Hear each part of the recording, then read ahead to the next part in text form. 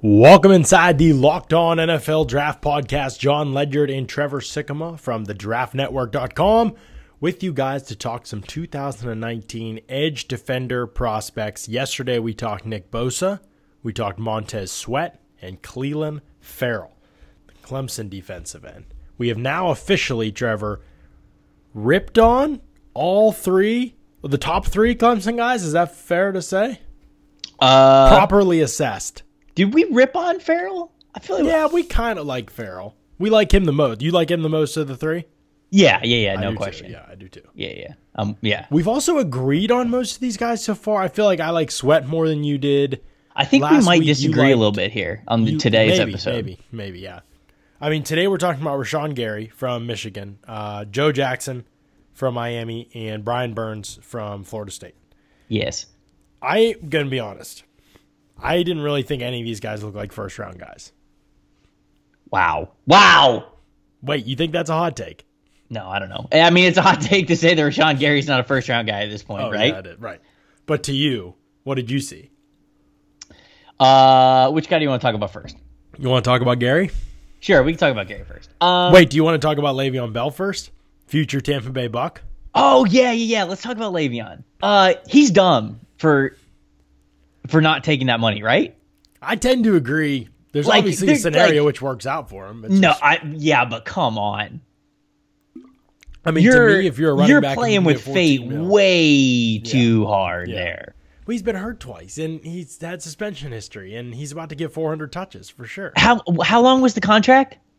5 years.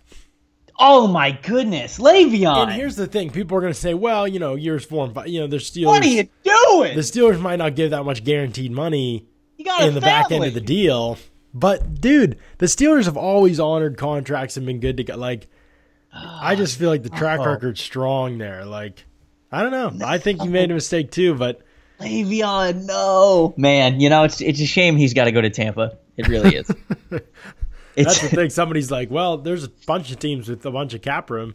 Because what did he sign for, or what would he have signed for the contract that was offered? Was it 12? 5 years, $70 million, so $14 million a year.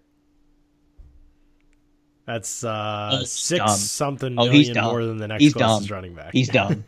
He's dumb. That's the thing. He says, I want to be paid like an offensive weapon. Well, okay, here's $6.5 million more than the next closest running back or whatever. All right, here's a question. I don't mean to say Le'Veon's dumb. I've never met him. He's probably a really smart dude.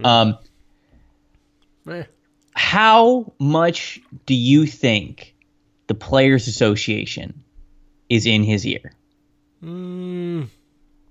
I always wonder that. I always wonder that about these kind of contracts, because when you look at this, when you look at Le'Veon Bell, look, man, I understand everybody wants to get what they're worth. No doubt about it. Everybody wants to push the limit to find out what somebody's going to pay for him, especially when you're one of the best in the world. I got no problem with that. But what team in the NFL is paying Le'Veon Bell more than $14 million a year? Because I'm going to go with 0.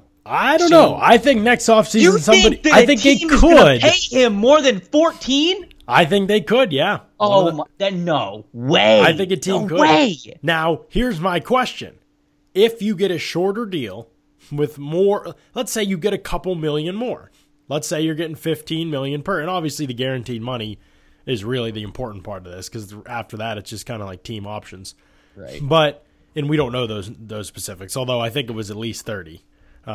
So if you look at the contract and you say, okay, here is a situation for Bell in which he can go and be a free agent, and I think he could potentially get 15 and a half per year, and maybe a smaller percentage guaranteed. Is it going to be worth the risk? Is it going to be enough money, significantly enough, that it's worth the risk of getting another 400 touch season when you've already been hurt before, when you don't typically play 16 game seasons? If you look over the course of his career, he's had a couple seasons already where he hasn't made 16 games, one in which he's missed most of the year. If that's the case for a player like Le'Veon Bell, and you're going to put that risk forward, is it worth it? I don't think it is. I'm not saying he will get hurt this season. Obviously, I hope he doesn't. But if he suffers another major injury this year, he's not getting what he wants. No chance. That's why I'm saying, man, I wonder how much.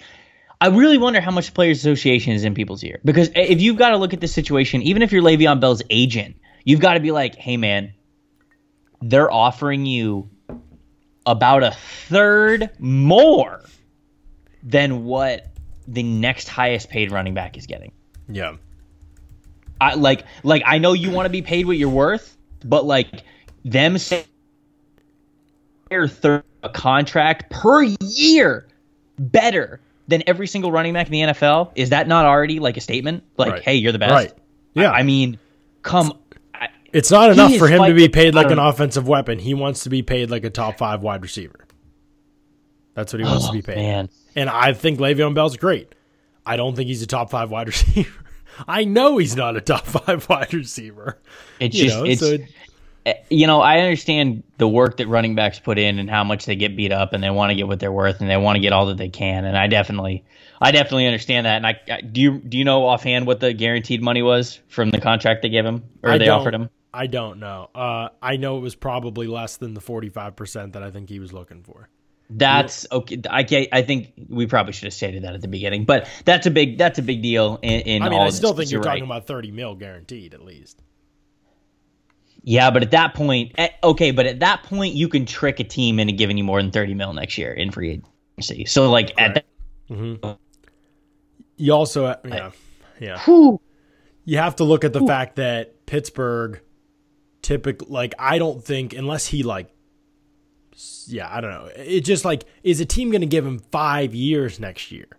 Because I feel like Pittsburgh would probably honor his contract.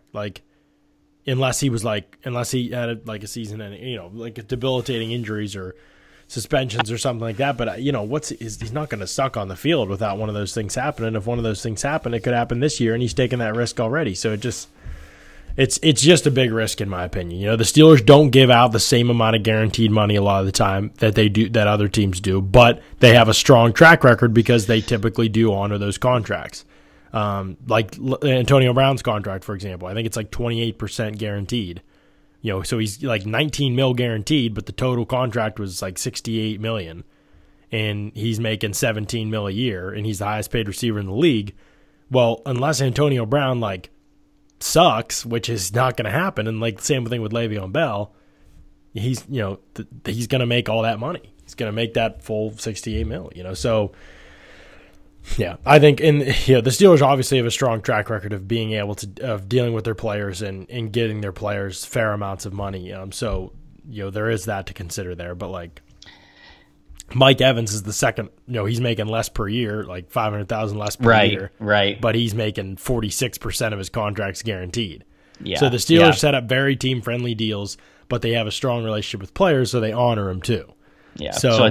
Yeah, it kind of works both ways a little bit. So what you're saying is that Le'Veon wasn't ready. Yes, Trevor, that's what I'm saying. I'm saying Le'Veon wasn't ready, John.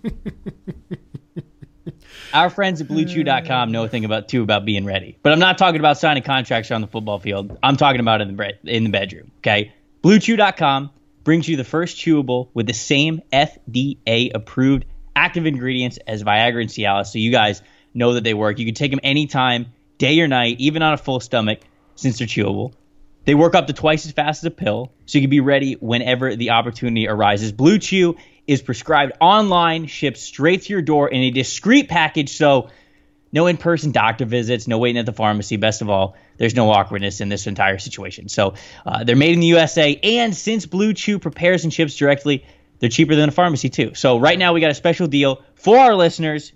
You got to get it while you can, BlueChew.com, and your first shipment is free if you use the promo code Locked On, free. Right? Locked On? You said free. Shipment is free. Free. Yeah. Promo code is Locked On. That is beautiful. There we go. Nailed it. So first shipment is free. You just pay $5 for the shipping to get it there. So blue, like the color, BlueChew.com. We thank those guys for sponsoring the podcast. Absolutely. All right. Rashawn Gary. I watched every time somebody says Rashawn Gary's name, sorry, I just think of SpongeBob yelling Gary, from the show SpongeBob, to his. Sorry, you thought you were doing this podcast with a fellow SpongeBob fan. I'm sorry, you thought that. Hold up. I'm sorry that you thought you were doing this with a fellow SpongeBob consumer. Are you saying that you've never watched the show, or you've never enjoyed the show? I have seen parts of it, but I've never sat down and actually engaged watching the show. John, my boy. I am not about. We got things we got to work out. I'm not about that animated life of watching deep underwater creatures swim around and sing stupid songs. I'm spamming you today on Twitter. Y'all better get ready because you're about to get spammed with some YouTube links, boy. I know a couple names though. Patrick, somebody's named Patrick, right? Yes. Good guess, dude. Anyways, all right, Rashawn Gary. Anyway, okay, I thought he was not a bad player. Some guys I've watched that get a ton of hype, and I'm like, they're just not good. I don't even know if they can make it. Gary can definitely make it, but he has no idea what he's doing as a pass rusher. I think that's fair. What is he? I think he's 6'4", right around 280. Would you say 275, 280? Yeah. So I mean, he's a bigger edge dude, and I think to your point, I think he's pretty nimble of an athlete. I think he moves really well for a guy that's his size. I think he's pretty explosive off the snap, but you are right in the fact that he is definitely raw in honing in on what, even jumping the snap. I look at his athleticism sometimes, and I wonder why I don't see it more. And I think that's just a mental thing, which I suppose is the side that you would rather have a guy be weak on, because that's you can work on that. It's tough to, you can't really teach a lot of the things that he's able to his body, which you like, but there's no question. I think he's got to put it together. He's got to take a leap up in.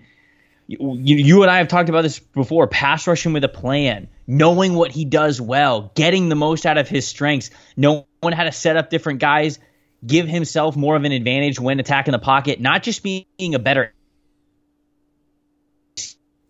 And we see some of these younger recruits who are highly regarded, who play early on in their college careers, just rely on athleticism a lot. And I thought I saw a lot of that with Gary. Yeah. I think that he's very physical, lots of energy, very, very aggressive, sometimes too aggressive, will get caught out of position. Gap integrity is not where it needs to be, but the ability's there. He just will abandon his gap to try and make plays. And he just he's a little bit all over the place, but he's crazy powerful, very powerful, and his pad level is very good. So, he really struggles to corner. I don't know that it's a flexibility issue, but there's a lack of fluidity to his movements, I think. I think he's a very segmented mover. He can erupt upfield, but then when he tries to turn a sharp corner, that's very difficult for him. He came to complete stops, despite having an advantage on the edge, because he could not redirect and corner off that tackle's hip. And so that's concerning to me as an edge pass rusher. As an inside pass rusher, I'm very intrigued. And this is where I get to my main point with Gary, is that I think he might be a 3 technique. If he's 282 pounds, and I know some people said he's cut weight and he's 274. He could be a really good 3 tech. Yeah, he wasn't pushed around at all. I didn't worry about him in physical ways at all. He's powerful. He's explosive enough. I mean, his get off is highly inconsistent. There were tons of times where he was a full second late off the ball. They run a lot of twists with him, so sometimes that's by design, but I feel like there were other times that he was just sitting and then taking off late. And so there's some issues there that need to be worked out. He does pop straight up kind of out of his stance when he's taken off as a pass rusher. But in the run game, I thought he did a good job staying low, getting his hands inside. He can control blockers. He can stack and shed guys. He tosses tight ends around. There's no chance of blocking him with a tight end. I did not think his range was great on the edge. I thought he got optioned off a lot and guys got outside of him. So again, why not play him inside? I just feel like a linear type of rush, to the pocket is going to be helpful for him. I think as a run defender, he's at his best at the point of attack. I think that could fit better for him. I wonder if they'll do that with no Maurice Hurst there this year. He's going to get. I bet he gets some reps there. I mean, he's already gotten some reps there. I'd like to see it. Yeah, I mean, the thing is, he's cut weight. I think he's in the 270s now. He wants to play on the edge because he thinks those guys get paid, and they do. Well, they do, yeah. So, yeah, that's going to be the issue. And now, okay, I'm excited to see him with cut weight. Maybe he's a little bit better in space. I thought he was not very good in space. I think he's the kind of guy that's going to test well in certain aspects of the position, but I don't really see it always translating to the field. I think he's okay explosive, but I didn't see. I think he has really short strides. He's really short, choppy strides. I don't know. He's a weird mover. You don't see guys he just has some strange movement patterns. I think, yeah, it's hard to differentiate between okay, is he just confused? Does he not know what he's doing, or is this kind of just how he moves his body? So I think that another year under the microscope, getting to see him in 2018, we'll kind of get a better idea of an answer to that question. Right. Yeah, and I want to see him with a plan of attack. It's almost always just explode off the snap, fight to the death in front of you, and then hopefully you can get to the quarterback by the time he throws the ball. But there's not really any type of patterns or plans of attack or counters or hand usage that's noteworthy. He's just kind of throwing his body into a battle. Yeah. So hopefully I see a little more polish this season too. So I don't think he's worth the hype or even really close to it, but I still think he can be a good player in the NFL, and I am excited to watch him this year. But people putting him in the same conversation as Nick Bosa need to just chill. Because I'm not seeing that. All right, Burns or Jackson? Who you want to talk about next? You kind of felt like it sounded like before with the pod that Burns intrigued you at least. Yeah, he does. And here's why. Burns is 6'4", right? And so you can tell he's a longer, bigger body as an edge player. But I watched a 2017 tape of his. Then I watched a 2016 tape, and then I watched another 2017 tape, and he is so much skinnier in 2016. And so I went, okay, where did this dude start from? When he was in the All-American game coming out of American Heritage High School, and he was 212 pounds coming into Florida State. And I looked at NFLDraftScout.com, and they have him listed, I think, right now as 230. 231, I'm like, there's no way he's 230. I even looked at him as the reason they probably have him at 230 is because this dude legit has doubled his body size because he's had to, because he was a rail when he was in high school.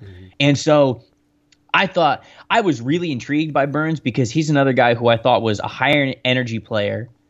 I thought he showed good strength, but this dude just has to get bigger. No doubt about it. This guy needs to put weight on his frame. But I thought I saw signs of strength, some speed, some effort plays, some high motor plays that I thought, man, if this dude had 10, 15 more pounds on him, still kind of do these things, it was some good weight. If he's able to put some good weight on him, we might be talking about a legit edge player. And so I'm very intrigued by him. I thought that he played with better pad level for a big man than Jackson did, because I watched both of those guys back to back, and so that Burns was better playing with his pad level, getting leverage. I thought that he was more refined in that sense. I just got to see more weight on him. He's got to be able to put on weight. So that was kind of my thoughts. Yeah, no, I'm kind of with you. I mean, although I feel like I'm maybe a little bit less intrigued. I didn't really see a lot, and I do need to watch more because I think I only saw 2 games of him. But I didn't see a lot of bend or flexibility, and really same thing as Gary, just kind of no real plan as a pass rusher. A couple flashes maybe, but nothing that really got me excited about Burns. I mean, I think he's there's definitely some explosiveness there that you can cultivate. But again, he's 231 pounds, so that should be a calling card. I don't think he's that small. I think he probably played last year in the 240s, and I hope I actually did some research. I tried to Google this. I couldn't find anything to see if there was a one of those off-season reports where it's Brian Burns gains 25 pounds eating 19 pancakes before he goes to bed every night. Arden Keyes last year. Arden Key is 295,000 pounds. Arden Key, how'd you do it? I ate 5 peanut butter sandwiches before I went to bed. I chugged 2 gallons of water, and before I puked, I weighed myself. I just remember us talking on the podcast last year, and we were like, what is Arden Key's weight? Is he, he was posted on Twitter, up to, it was like, he was 230 and everybody was like, he's got to put on weight. And he was like up to 245, #bless up. And I was like, oh, okay, cool. Like he's gaining weight. Up to 255, #bless up. Okay, cool. Up to 275. You're like, oh, whoa. Up to 295. Oh, so you're playing those. Like, it was just kind of. Oh, you're in the heavyweight division now. Okay, cool. Every day was just like a new adventure with his weight. I was like, well, what does this guy weigh? I mean, and then he was 230 at the combine. So all that for nothing. Anyway, back to Burns. What I was going to say, what do you think of Jackson, like in comparison? Because I think these guys are somewhat similar. I actually think that Jackson's more refined. Yeah. He certainly had the production. His freshman year, I think he led the Canes in tackles for loss and sacks. And then last year, I think he had similar production as well. Looks like he knows what he's doing. It seems like a really high motor guy, but like, dude's pad level's awful, right? Yeah, like, he's too upright in everything that he does. He just pops straight up in the air. And he doesn't have any bend or flexibility around the corner. Like, if he's going to win as a pass rusher, I don't think that's going to be the way. Now, I never roll out a guy gaining. I've seen it happen. I think Derek Barnett got a lot more flexible his final season. There's some guys that have definitely done that. I think Chubb got more flexible. But with Jackson, I really don't see anything there. Like, I just don't think he bends at all. So, he's an upright guy. He doesn't really drop his pads, but he does have some great energy to his game. All three of these guys, they play super hard, very physical. He does convert speed to power, even though he's not that big of a guy. And again, you'll probably hear me say this a lot. Speed to power has way less to do with how big you are, although it helps because you're generating force, but it has to do with your pad level, your hand placement, and your get off. Those are the three most important things. Dwight Freeney could convert speed to power. He had other moves that generated attention. Von Miller's not the biggest guy. He's an unbelievable bull rusher. So you can convert speed to power without being a really big guy or powerful guy. And Jackson does do that well. One of the things I like to do with guys, I like to go and watch, and this is going to fly, some people hate this, over the summer. I don't do it with their final season, but over the summer, I like to look and see, okay, is there like a highlight tape, not a highlight tape necessarily, but like a reel of their sacks or something like that with edge guys. Just see how they got, their sacks. Let's see how all this production, and let's see how any of it happened. Is he beating guys in 1v1 in these situations? Jackson's always seemed effort. Yes, it was effort, and it was like knocking a tackle back, and he did knock a tackle back a couple times, but it wasn't a lot of clean wins, a lot of slow burn kind of wins. It doesn't really cover a ton of ground up the arc. I just don't know how good you can be as a pass rusher if you don't have the ability to corner. And I just did not see him really have the ability to corner. So if he's going to be able to win that way, he's got to be able to drop his pads, and he's got to be able to be really good with his hands at the top of the arc. Right now, neither of those things are true with him. Yep. But he'll convert speed to power. He'll dance inside you a little bit. He'll try and do some dances on his feet. And he's a workworkhorse. He is. And he's a pretty good run defender despite not having great pad level. I think he's 6'5", 6'6". He's strong. I mean, I did. Yeah, he is. I liked him as a player. I said this is definitely an NFL player, no doubt about that. I don't worry about will he make it in the league or not. I think he's 6'5", 260 right now. Mm-hmm. I just don't think there's a big ceiling. Gee, okay. Yeah, well, it listed 258 on NFL Draft Scout. So. Oh, okay. Yeah, that's a lot better weight. Yeah. So I mean, I wonder what the ceiling is. That's my big thing. I don't know that there's a great ceiling with him. I think Burns has a higher ceiling than Jackson. I do. That might be fair. I need to see more of Burns. I didn't really think either of them had that high of a ceiling, but I've seen other people post clips of Burns that got me more intrigued than the game. One of the games that I watched of Burns was that Alabama game, and me too. I'm telling you, man, Jonah Williams, tackles are coming up.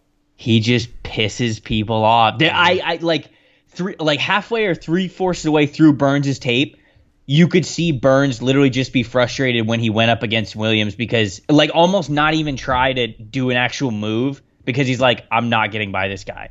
You saw in the early parts of the game, the first quarter, Burns was trying everything he could. He was being frenetic. He was going inside and outside, and Williams was basically handling him the whole time. And then, beginning of the third quarter, Burns was like, well, I'm going up against Williams this rep, so good game. You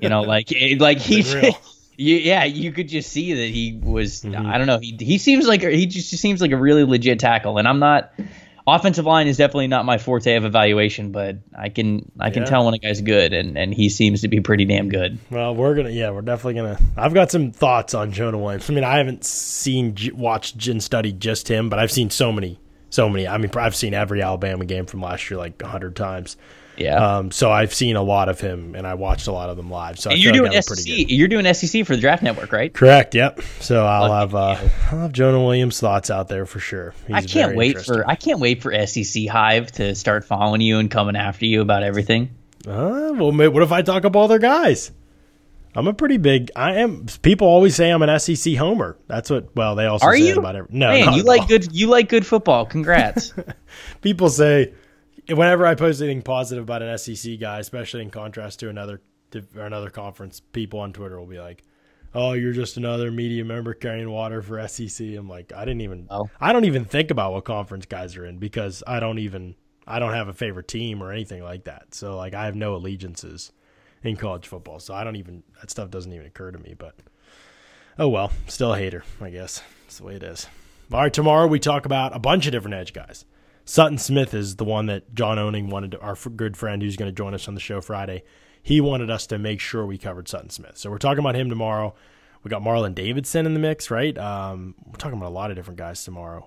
Tomorrow's going to be fun. I'm curious to get your thoughts on some of these guys. I've seen some of them already. There's a couple guys I want to take another look at tonight, but there's some. I'm looking for edge 3 in this class. I should say.